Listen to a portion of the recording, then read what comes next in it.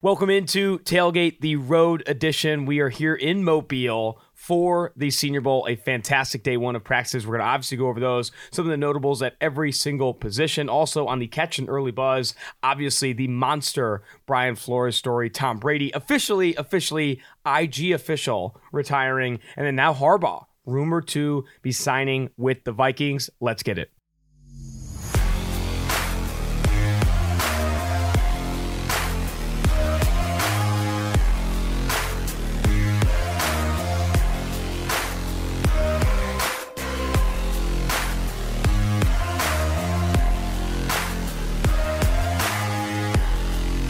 Mike, before we get into the Senior Bowl stuff, we have to talk about the story that everyone is talking about here at the Senior Bowl. Every single coach, a lot of reporters obviously down here in Mobile for the Senior Bowl. Brian Flores stuff comes out like literally while we're at practice, right? I think the Brian Flores lawsuit literally comes out while we're there at practice. Alex Weprin, who is a media and business writer for THR, initially said Brian Flores is suing the NFL and the New York Giants, alleging racism in hiring includes private texts from Bill Belichick. Those texts read, I think this is the important part of it. The texts essentially insinuate Bill Belichick, obviously the coach of the New England Patriots, found out the Giants were officially hiring Brian Daboll the day before Brian Flores was scheduled to interview with the New York Giants, which leads to, obviously, the insinuation that they were really only interviewing him to accomplish the Rooney Rule, which has been in effect for 20 years now in the NFL, where it ensures that all teams, when interviewing for a new head coach, have to interview at least 3 black head coaches. Fitting, is that correct? It's only one. Only one? It's only one. Oh, it's only one? Yeah. Only one outside candidate. Oh, yeah. Wow. Okay, in-person never mind. interview. I thought it was 3. In-person interview with an outside candidate. Okay, so you only have to interview one. We have Brian Flores, then these texts from Bill Belichick. They say, sounds like you have landed. Congrats. And then Brian Flores says, did you hear something I didn't hear? He says, Giants, ? Exclamation point, ? Exclamation point. A ton of those. I interview on Thursday. I think I have a shot at it. That's what Flores says to Bill Belichick. Got it. I hear from Buffalo and New York Giants that you are their guy. Hope it works out if you want it to. That's definitely what I want. I hope you're right, coach. Thank you. Coach, are you talking to Brian Flores or Brian Daboll? Just making sure, obviously, because he, in that text, Bill Belichick mentions Buffalo and New York. When he hadn't even interviewed. He hasn't interviewed yet, exactly. So then, I think a few hours pass by, and then Bill Belichick says, sorry, I fucked this up. I double-checked and misread the text. I think they're naming Daboll. I'm sorry about that. Signs off the text. B. Flores says, thanks, Bill, and then goes into interview with the Giants the next day. And that is ridiculous, right? Like, that is obviously a sign that this interview was never meant to actually go through, and he never actually had a shot. Like that, at least from what those texts say. Yeah. So this whole sort of the Rooney Rule has not obviously worked. There's only one black head coach in the NFL. It's been in effect, you said, 20 years, since 2003.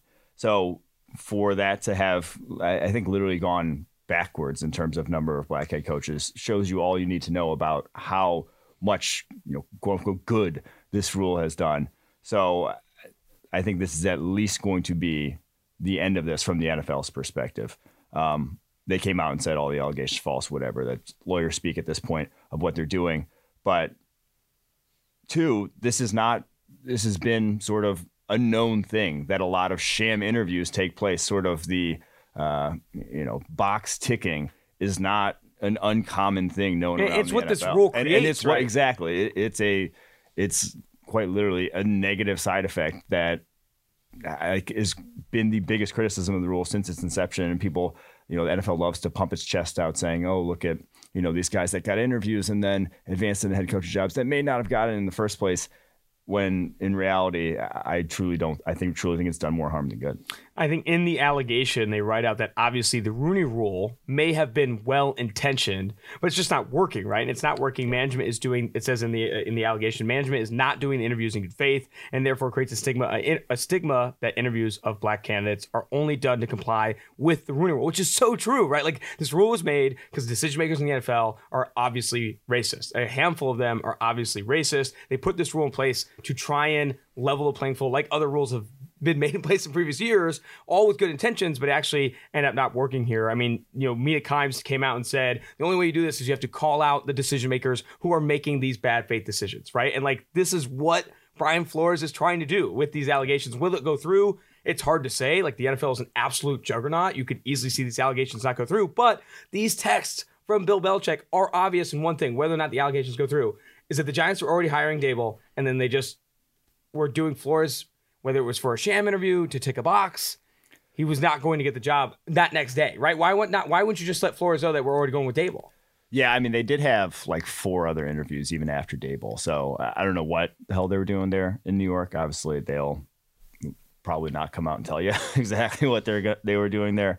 But I do, the Galaxy brain take going around is that maybe Belichick knew what he was doing when he sent those texts. That like, obviously he is incredibly close with Brian Flores. How would he mistake that? Obviously with Flores coming up under Bill Belichick, how would he mistake Brian Dable for Brian Flores in whatever fashion that he was mistaking it, whether it was he thought he was actually texting Brian Dable, which I don't think that was actually the case. I think it's more that he got a text saying it was Brian, assumed it was Brian Flores, whatever, sent it that way. But if he knew what he was doing to help Brian Flores out in the situation, I think that's a possibility here. I definitely think the text he got, whether it was from Buffalo sources or Giant sources, saying they're going to go with your guy, Brian, like something like that. Like, you're going to go with Brian. Yeah. And he was like, okay, Flores, let's go. And then like, that's not obviously who it was. And to be fair, Brian Dable coached for New England from like 2013 to 2016 or something like that. So they both have relationships with Bill Belichick. The other piece of information on the Flores allegation that I found interesting is that they also mentioned the allegation that owner Stephen Ross said he'd pay Flores $100,000 for every loss in that 2019 season to help them win games. So like, everyone comes back to like, oh, well, Flores wasn't all that successful. Flores isn't making playoff games. You have a culture where they're cheering on losses. Okay, so I do think that, I will say this, I don't think this is the first time a checked box interview has happened. I don't think this is the first time that ownership has made some of these decrees and tried to push money in certain people's ways to take and stuff like that. Yeah, and he also alleged that they forced him into a tampering situation in Miami with a quarterback who was going to be a free agent, didn't name names in that. And also when he went to interview for Denver, John Elway and who else was it at the time, owner at the time, showed up an hour late and smelling of alcohol, which was immediately refuted. But those are all some sort of absurd allegations that are being flown around right now in that case. Let's move to Tom Brady, which Tom Brady announces his retirement officially after Adam Schefter had announced it 48 hours before, 72 hours before. Yeah. And we said, I think we nailed it on the show when we talked about, is Tom Brady actually retiring? Tom Brady wanted to retire on his own terms. He wanted to announce it on his own IG. And then immediately Schefter gets a leak from whoever that close source was to Tom Brady. Schefter is 100% accurate. Yeah. Brady refutes those claims because, again, he wants that spotlight on him. And rightfully so, right? I'm not saying because he's, this big name, whatever, but rightfully so wants that spotlight on him. It's the end of his own career, right? It's like when people get upset at reporters for announcing recruit status. Some people are like, oh, he's committing here. Let him have his day. And Schefter obviously didn't, for good reason. I mean, you're trying to get the scoops out. But then he comes out with a 9-swipe IG story. Black background, white text. Wasn't a notes app. Really kind of celebrating his retirement, celebrating his legacy. Mentions Bruce Arians. Mentions the city of Tampa Bay fans. 9 IG swipes. No mention of Bill Belichick. Mentions Jason Light. No mention of Robert Kraft. No mention of the Patriots. Don't you feel like that's crazy? I know the counter argument is he already retired from New England. He's already said his goodbyes.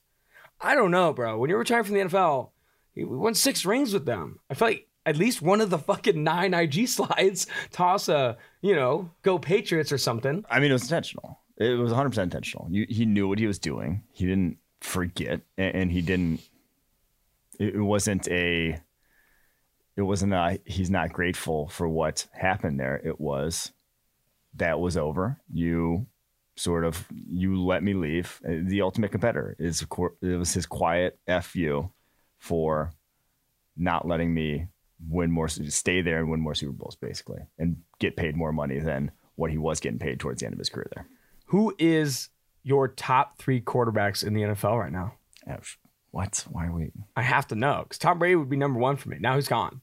Who's your top 3? He was number 1. I mean, Aaron Rodgers, Patrick Mahomes. Number 3 is Joe Burrow. Yeah, I think that's where it's at. It's got to be. Aaron Rodgers, Patrick Mahomes, Joe Burrow, and then I think I'm going Josh Allen at 4 right now. Brady was definitely 1 or 2, though. Brady was definitely 1 or 2. Yeah. He was the highest grade quarterback in the NFL this year. Oh, yeah. I mean, Aaron Rodgers is 1, but yeah. You're just a homer, and I get that. That's fine. Last thing on the Catch and Early Buzz here, Jim Harbaugh, I promise we will get to the Senior Bowl stuff. Chris Ballas _Wolverine, who is heavily connected, has been covering Michigan for a very long time, talked to David Sofaro, who went to Michigan, said Chris has been there since the start. Jim Harbaugh plans to sign with the Minnesota Vikings. End of an era in Ann Arbor. Goes on from Michigan, goes to Minnesota. I kind of was screaming this on one of the live shows that we've done this week, covering the East West Shrine Bowl, covering the Senior Bowl. He's going here to win, man. I think he can win in Minnesota, and I think he thinks he can win in Minnesota with Kirk Cousins, with Justin Jefferson, Adam Thielen, Christian Darrisaw year 2. I think he can build something here. I think he can build something here in Minnesota. That's why he's opting to do that. You mentioned it too. He's proven what he can do at Michigan, right? He's turned them into that number 2 team in the Big Ten, then finally beat Ohio State this past year, made the college football playoff. I think he's ready to get back into the NFL and prove that he can do exactly what he did with San Francisco, right? He went to Super Bowl with San Francisco. Yeah. So I do think him back in the NFL, I think is good for the league. Yeah, it's, like I said before, I don't think it's Minnesota being this unique opportunity. It's the timing of what he's leaving behind at Michigan, what he proved at Michigan, and now wanting to jump back to the NFL just because quality of life in the NFL is so much better than quality of life in college football. And also, when he went to San Francisco, there weren't a lot of people beating down the door saying how great an opportunity it was in San Francisco. He was this kind of unproven Stanford head coach going to there and hit the ground running, turn that franchise around immediately. Not to say he's going to do that with Minnesota, but I think a lot could look a lot better there quickly because of him and the staff he could put together. And I think this obviously means they're going to, there have been some discussions about trading Kirk Cousins, right? They're not doing that.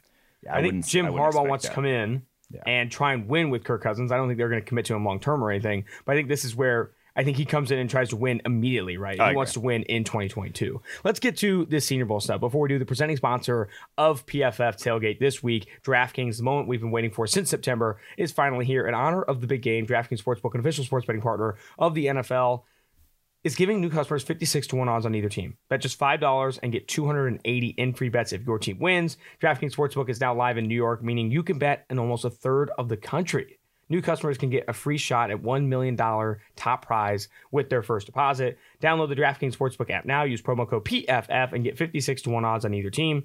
Bet just $5 and get 280 in free bets if your team wins. That's promo code PFF at DraftKings Sportsbook, an official sports betting partner of the Super Bowl 56. 21 plus, see DraftKings.com/sportsbook for details for a full list of requirements and state-specific responsible gaming resources. Gambling problem, call 1-800-GAMBLER.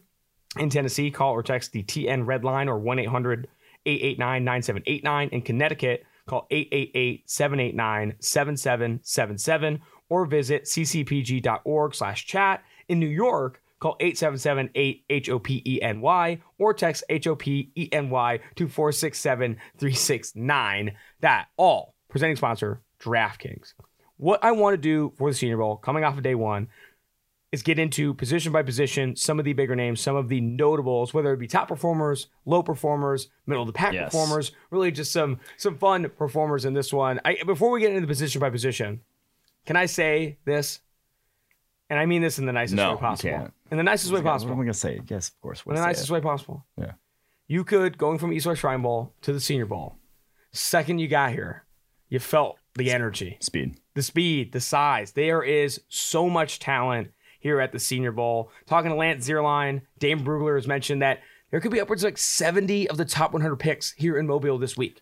That's how talented this group is. And you can feel that not just in the size and speed of the players, but people who are here, right? Dabo Swinney on the sideline. BJ Fleck on the sideline. Coach O dapped us up on the sideline. Okay. Can I tell that story real quick? Please do. We're just standing there. Coach O is probably talking to someone else we're watching O-line, D-line. Coach O is talking to someone else. And literally they get done talking. They shake hands. He looks over at us, comes right over to me. He's like, hey, how you doing? And reaches out a palm as if he knew me. He's like, good to see you. And I'm like, it was insane. Great to see you too, Coach O. Never met you before in my life. So what's crazy too is so he initially does that to you, right? And then me and David Safaro are standing right next to you, and he just bumps us down the line, dude. Like we're waiting for signatures or something. And like I think I had like an ear to ear grin because I'm like, dude, it's fucking Coach O, and you can like hear him from like a mile away. Yeah, he's there like, oh, is that brother? He just like that voice is just so iconic. I had a long conversation with PJ Fleck. We were talking about Daniel Falele. He said, talk about like how he got Daniel Falele to Minnesota. He was the only team in the recruiting process that flew his mom from Australia. Everyone else only flew Daniel Falele. Obviously spent some more cheddar to get his mom out there. He felt more of a connection. And man, Daniel Falele, the measurements, we talked about it on another episode previously here on Tailgate, 387 pounds, 6'7", 6'8", whatever it is, over like 10.5-inch hands. This guy is a monster, held up well in some of the one-on-ones today. Let's get into the quarterbacks though. My biggest takeaway, and you have right here written ... none, no notables. Well, this was going to be top performers that I was going to talk about for most positions, but some positions didn't have a top performer. My counter to that is I think it's notable that Zappe wasn't lost in what everyone's calling like, Zappe's mentioned as an afterthought, right? Yeah. With these 6 quarterbacks that are here. It's obviously Carson Strong of Nevada, Desmond Ridder of Cincinnati, Sam Howell of UNC, and I'm losing the names. I'm lost in the sauce. I wasn't listening. Carson Strong, Sam Howell, Desmond Ridder, Kenny Pickett, Malik Willis. Those are the 5. Those are the 5 of the top 6 quarterbacks in the draft. And then there's Bailey Zappe. Zappe was not an afterthought today. I thought he looked good. I thought Zappe was holding his own. And I think that speaks to the opportunity that Zappe has while he's out here. The Bailey Zappe, the Western Kentucky quarterback that literally like broke every passing record this season. See, I didn't think he looked that good. Really? I didn't think many of them looked that good. So maybe like by comparison. But like it's because they all were kind of looking like cheeks. Like Malik Willis, it stood out how much arm talent he has compared to the other guys. Like he has an absolute hose. And it was quite easily the strongest arm of any of the guys in attendance. But also like throwing his timing all over the map, throwing like early to guys probably on a handful of routes, accuracy all over the map. I didn't think he made himself any money. Like I said, I don't think any guy really looked good out the gate. If there was anyone, I think Carson Strong, like from a sort of expectation standpoint, may have been a little bit better just in terms of like pure arm talent and how he looked. But that's it, man. It was not, no one really made themselves money. Shit, the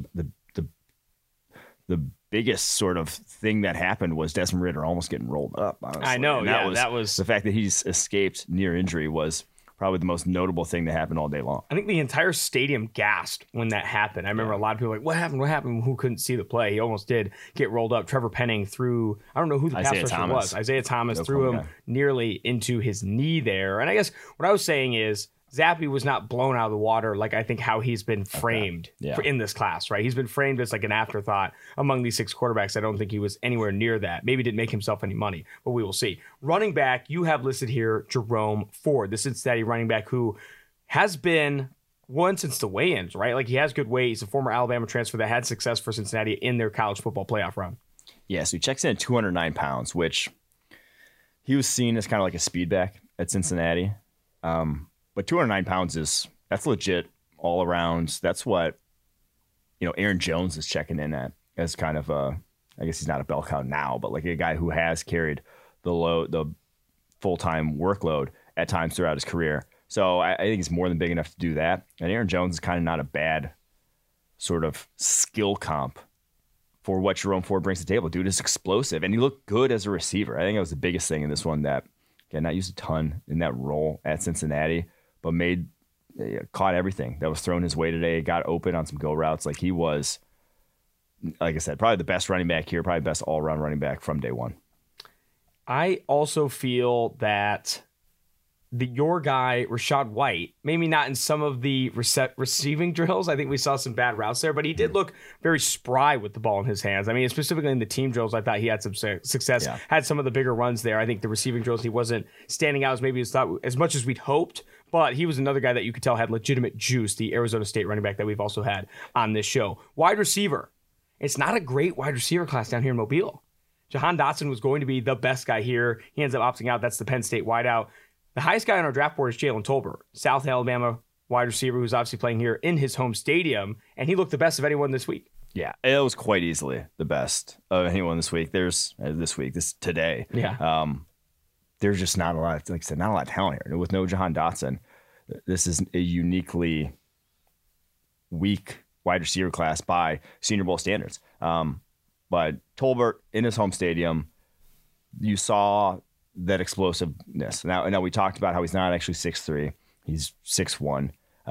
That's a little unfortunate because high pointing, catch point is one of his best skills, but he still showed it. He went up against Tariq Woolen, the 6'3" monster cornerback from UTSA, who was a top 10 Bruce Feldman's Freaks List guy, and cooked him deep and then beat him at the catch point. Like, he has that ability to his game. And again, like I said, no one else really out here had that. Like there's a lot of kind of slot-ish question mark physical tools kind of guys at the receiver position here down in Mobile. Talking to Fleck a little bit, he admittedly said he has not watched a lot of the receivers in attendance at the Senior Bowl, but he did watch some of the drills, and some of the guys he liked but was not emphatic about any one of them was Khalil Shakir, the Boise State slot receiver, and then also North Dakota State's Christian Watson, who weighed in at 6'4", 211 with a 10-inch hand and 32 3/4-inch arms. I wasn't as blown away by Watson. I mean, I don't think Fleck was either. I don't think Watson. I think you are right in that Tolbert was an arm and a leg better than a lot of these guys. There's not a clear number 2 even yet. I think we'll see that as the week progresses. Offensive tackle,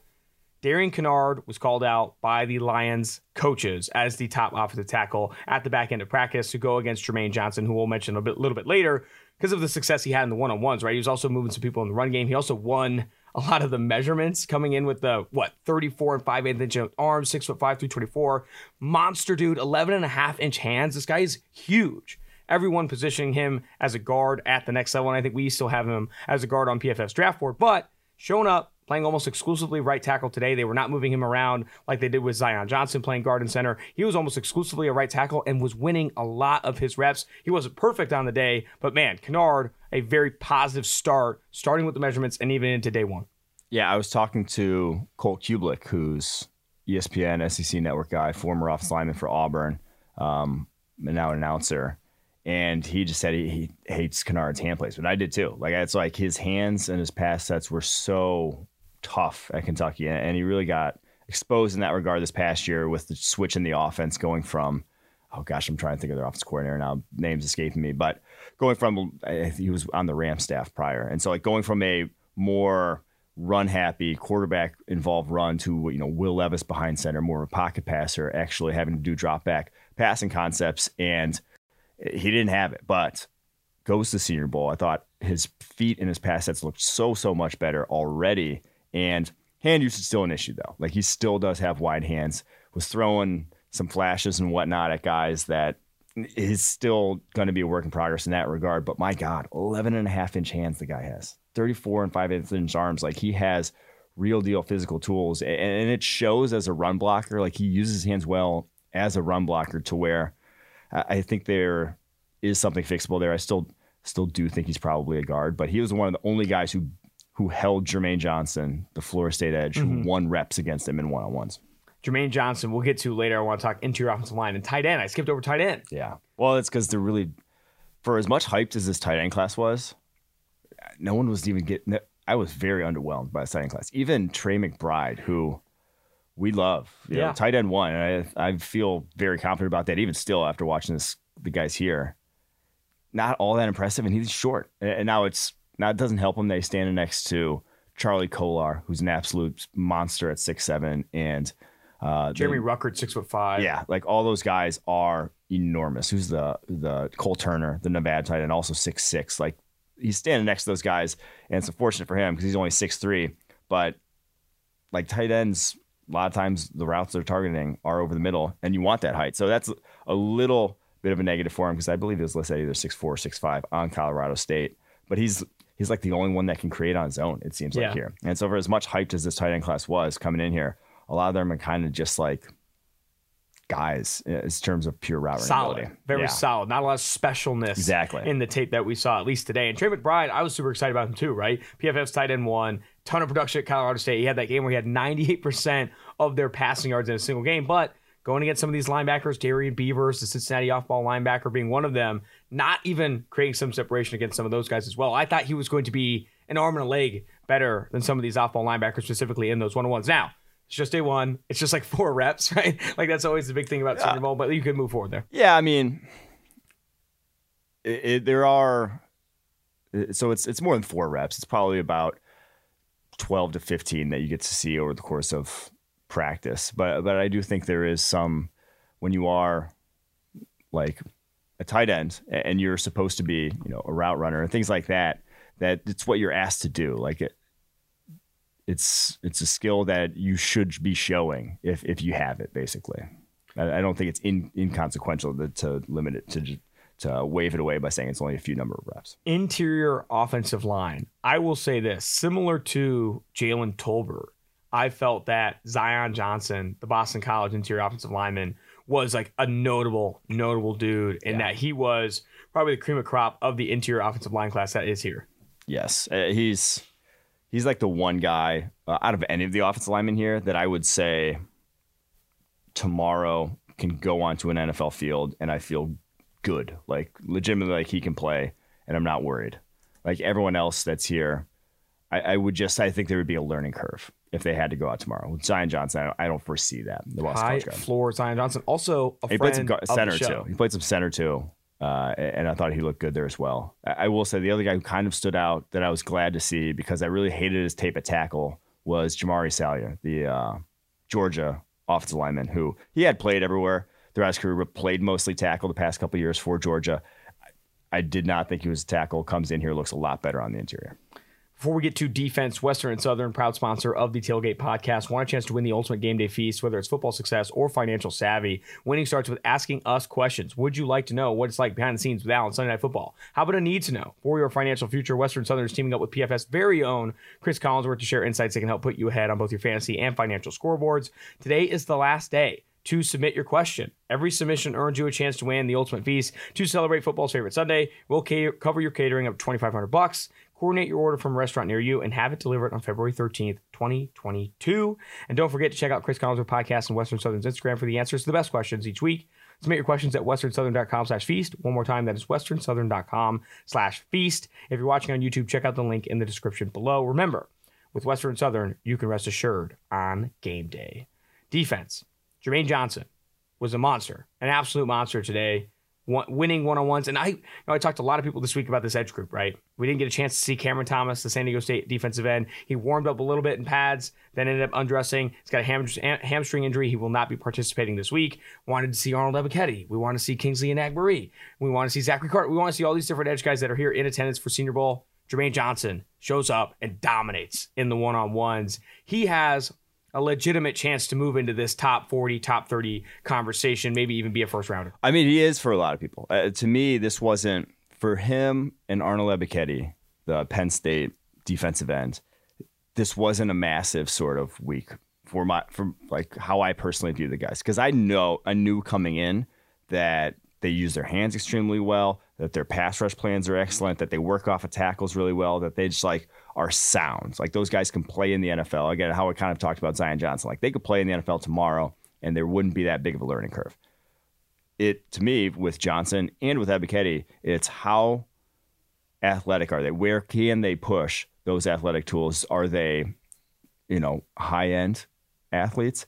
Which I don't think either are, is the problem that I kind of have with both of them on tape, and why I'm not really on board with either as, this top 20 sort of pick that I'm willing to say this guy's going to be.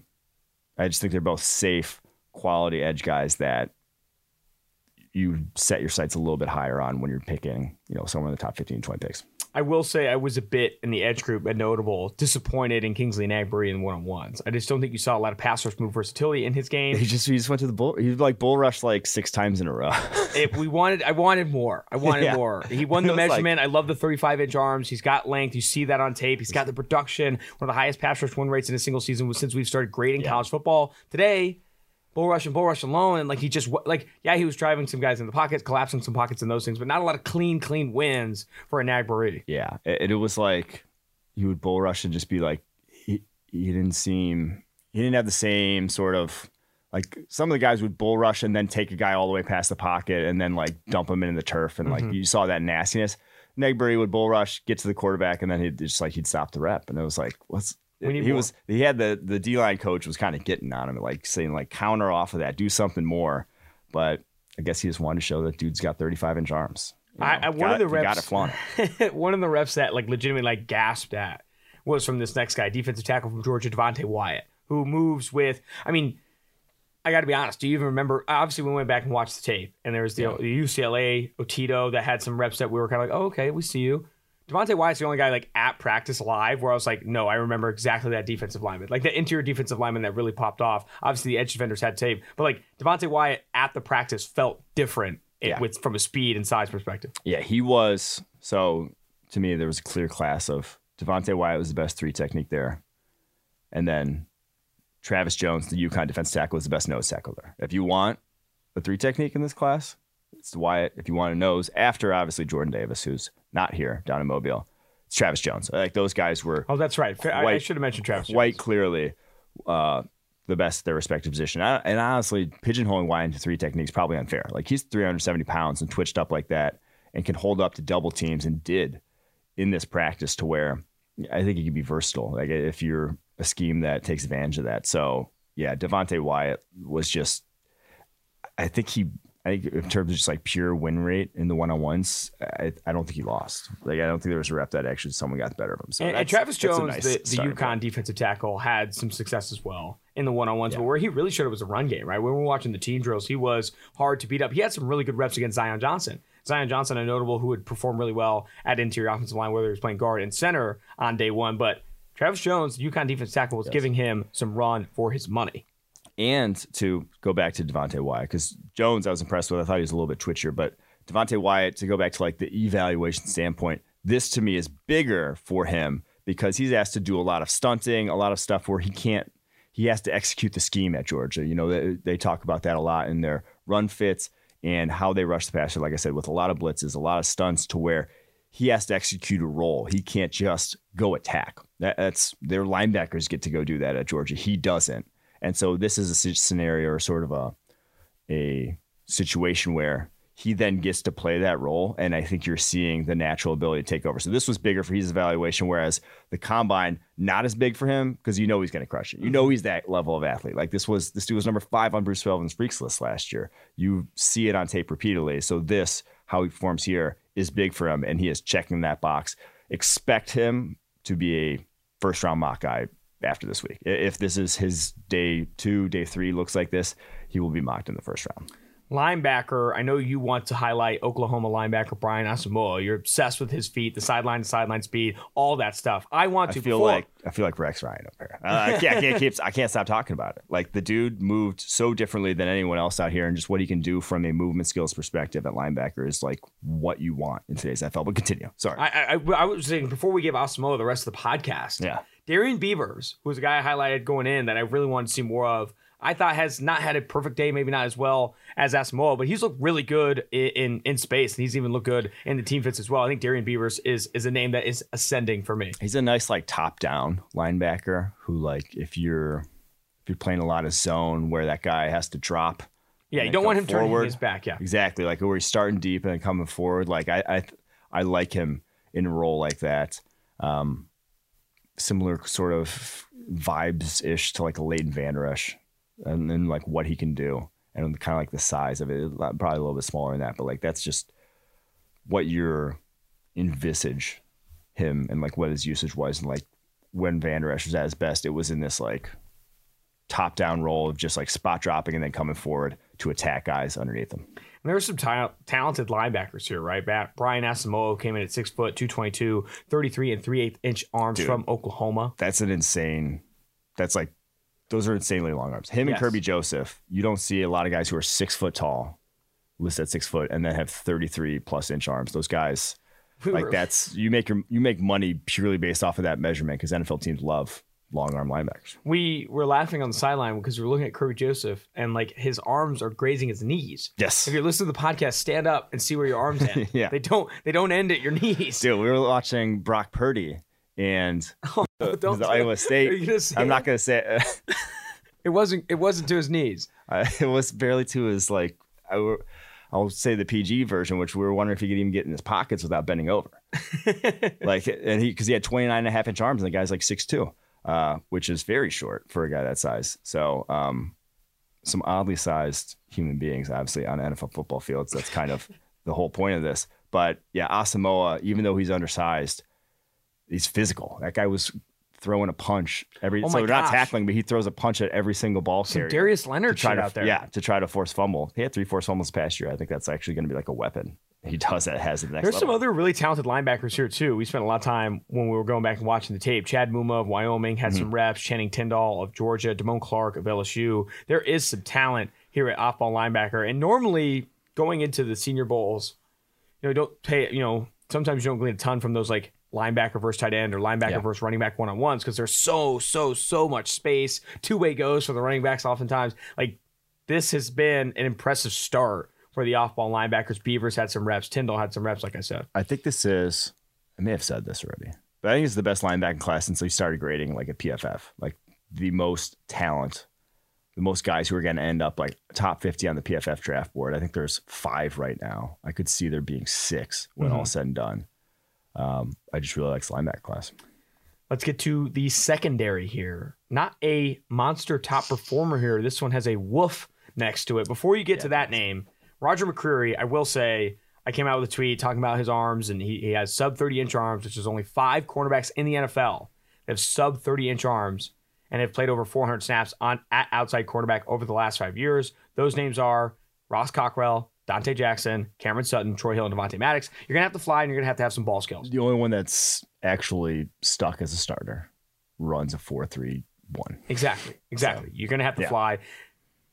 Roger McCreary, 5'10", 189 pounds, 29 and 2/8 inch arms. This isn't even like slightly. It's 29 and 1/4 inch arms for Roger McCreary. Now, he was, I'd say, the least sloppy of these guys, though. Like, he came in and was not completely off balance at times. I thought he looked really good. Now, you're going to have to deal with the outside, the arm length stuff. And he played in the slot a lot today, too. Like, they put him in the slot. They put him outside. Teams know that with that arm length, you might have to have some time in the slot.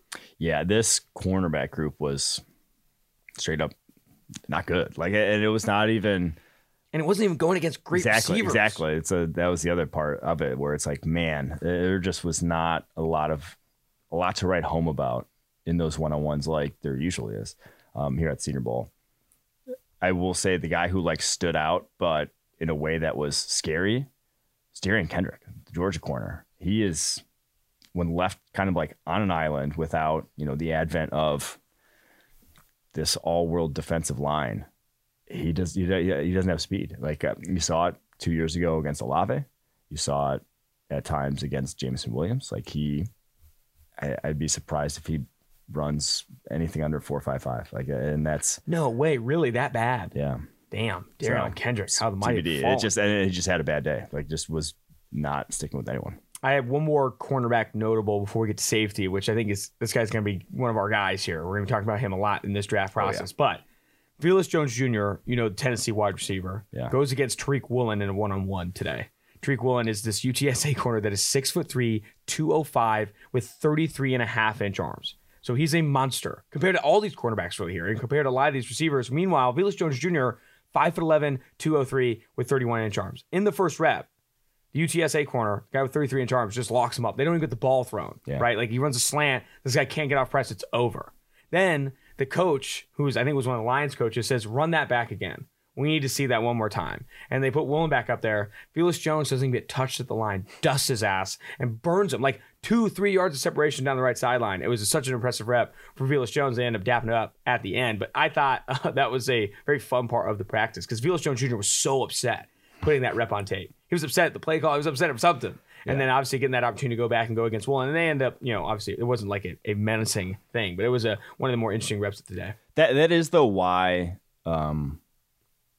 corners like that, like Woolen, 6'3", 205, 33.5-inch arms. Why like those massive, massive corners, though. Why some schemes and some defensive coordinators like guys like that, where it's like, he's not going to stay with them on a full route tree. Like, if you ask him to go play man coverage or like just...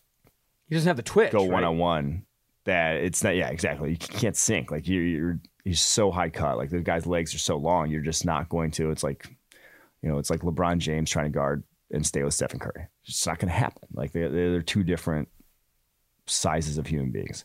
But when a guy like Woolen wins, that route's over. Like when he wins, you're doing nothing. You can't throw the ball that way. That he has taken out of the play entirely, and that completely F's with progressions, route concepts, whatever, timing. It can screw up a whole passing play. So I think that's like something to highlight about why guys like that will never go out there and look great. But it is sort of the press technique. It is the physicality that they can bring that you would like to see. Like those high-end reps are still stuff that matter. On to Jalen Petrie. It was the Jalen Petrie show. Safety out of line. I almost called him the safety out of linebacker. It's not a bad description of what he does.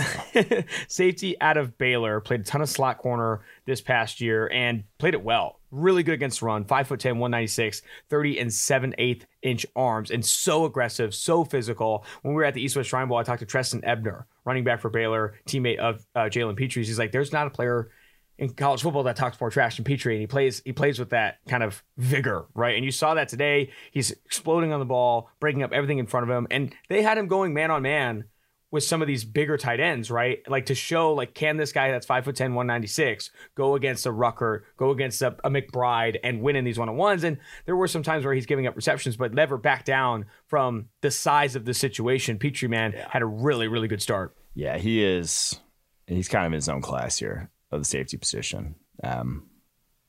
Now, he didn't play a ton of like true safety. They still had him around the line of scrimmage, which if you're drafting him with the tape he puts in the run game, you'd be silly not to put him like at either dime linebacker, slot corner, whatever, around the football, because he is a monster in that regard.